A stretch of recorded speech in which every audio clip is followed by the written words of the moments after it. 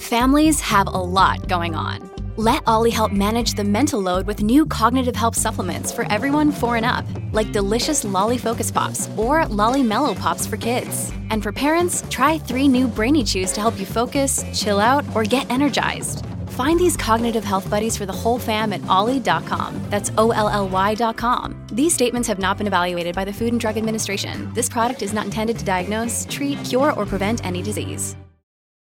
Hi, everybody. This is Adriana Trajani. I'm the host of You Are What You Read. I have the privilege of interviewing luminaries of our times about the books that shaped them from childhood until now. We get everybody from Sarah Jessica Parker to Kristen Hanna, Mitch Albom, Susie Essman, Craig Ferguson, Rainn Wilson, Amor Tolls, you name it, they come, they share. New episodes of You Are What You Read drop every Tuesday on Apple, Spotify, or any major streaming platform wherever you listen to your podcasts. People what they need to hear. Dirt Alert time. My Talk's quick update on celebrity and entertainment news at the top of every hour on My Talk 107.1. Okay, sister, spill. All right, starting off in the news, Brooke Shields poses topless for a Jordache denim campaign recently. I'm telling you, we loved our Jordaches back in the day. Thank you, Holly, for posting it. I like these jeans. They're cute.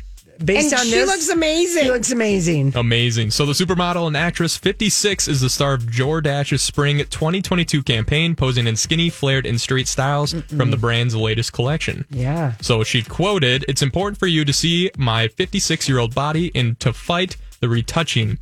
The campaign was shot by Cass Bird, and Shields was adamant that the images should be Photoshop free. I love her. Yeah, and I looked on the one where she's posing with no top on and she's just turning around to see if like her pagne d'amour, the sides had been photoshopped, and they weren't. That's incredible. Also in the news, Megan Fox and Brian Austin Green divorce is finally official. So the pair were married in 2010 in Maui. Megan filed for divorce back in 2015, but withdrew the papers in 2019. But in November of 2020, the divorce has been finalized. So the pair did not have a prenup, so assets they acquired during the marriage were split 50-50, and they have agreed to joint legal and physical custody of their 3 kids. So Megan and Machine Gun Kelly, they could get married on Valentine's. Yeah, they could. Yeah, they could. If that's what they want to do. Yeah.